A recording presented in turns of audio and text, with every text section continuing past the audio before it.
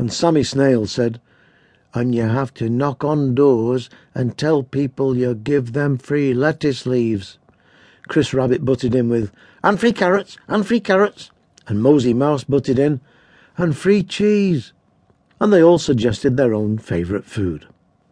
Well, Henry's cat soon got into practice by promising them all that they would get anything they wanted, provided they voted for him.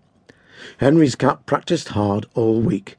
He watched every speech on TV and tried to copy what they said and did, and then made up a few things of his own, till he was very confident.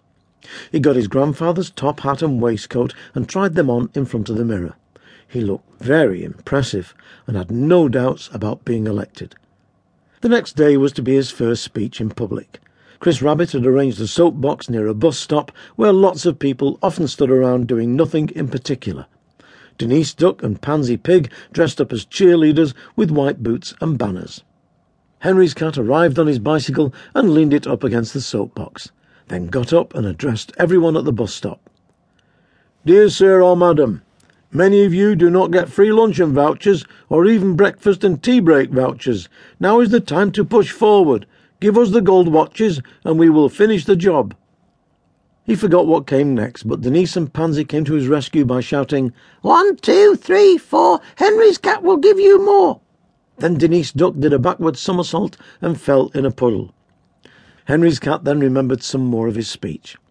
"Many others offer false promises that they do not keep, but I will keep my false promises. That I promise." Everyone by the bus stop started to cheer, but just then the bus came and they all got on, leaving no one except a little girl who explained that she knew how to blow raspberries and proceeded to demonstrate this.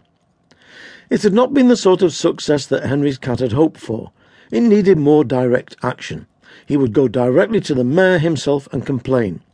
This he did, with all his friends behind him. When they got to the mayor's office, Henry's cat knocked loudly on the door and then leaned back with his arms folded and put on a very serious expression. The mayor, who'd been taking his afternoon nap, woke up and came out in his pyjamas. He was very surprised to see Henry's cat and all his friends, but when he heard what they wanted, he was very sympathetic. "I know it's very difficult to satisfy everyone. In fact, 3 old-age pensioners were here only yesterday, demanding free skateboard lessons as part of their pension. It's very difficult, but I'll tell you what you can do. I'm in the middle of a nap, and I'm supposed to be opening the new village rubbish dump this afternoon. As you're all nicely dressed up, I wonder if you could go along instead and act as assistant mayor for the afternoon.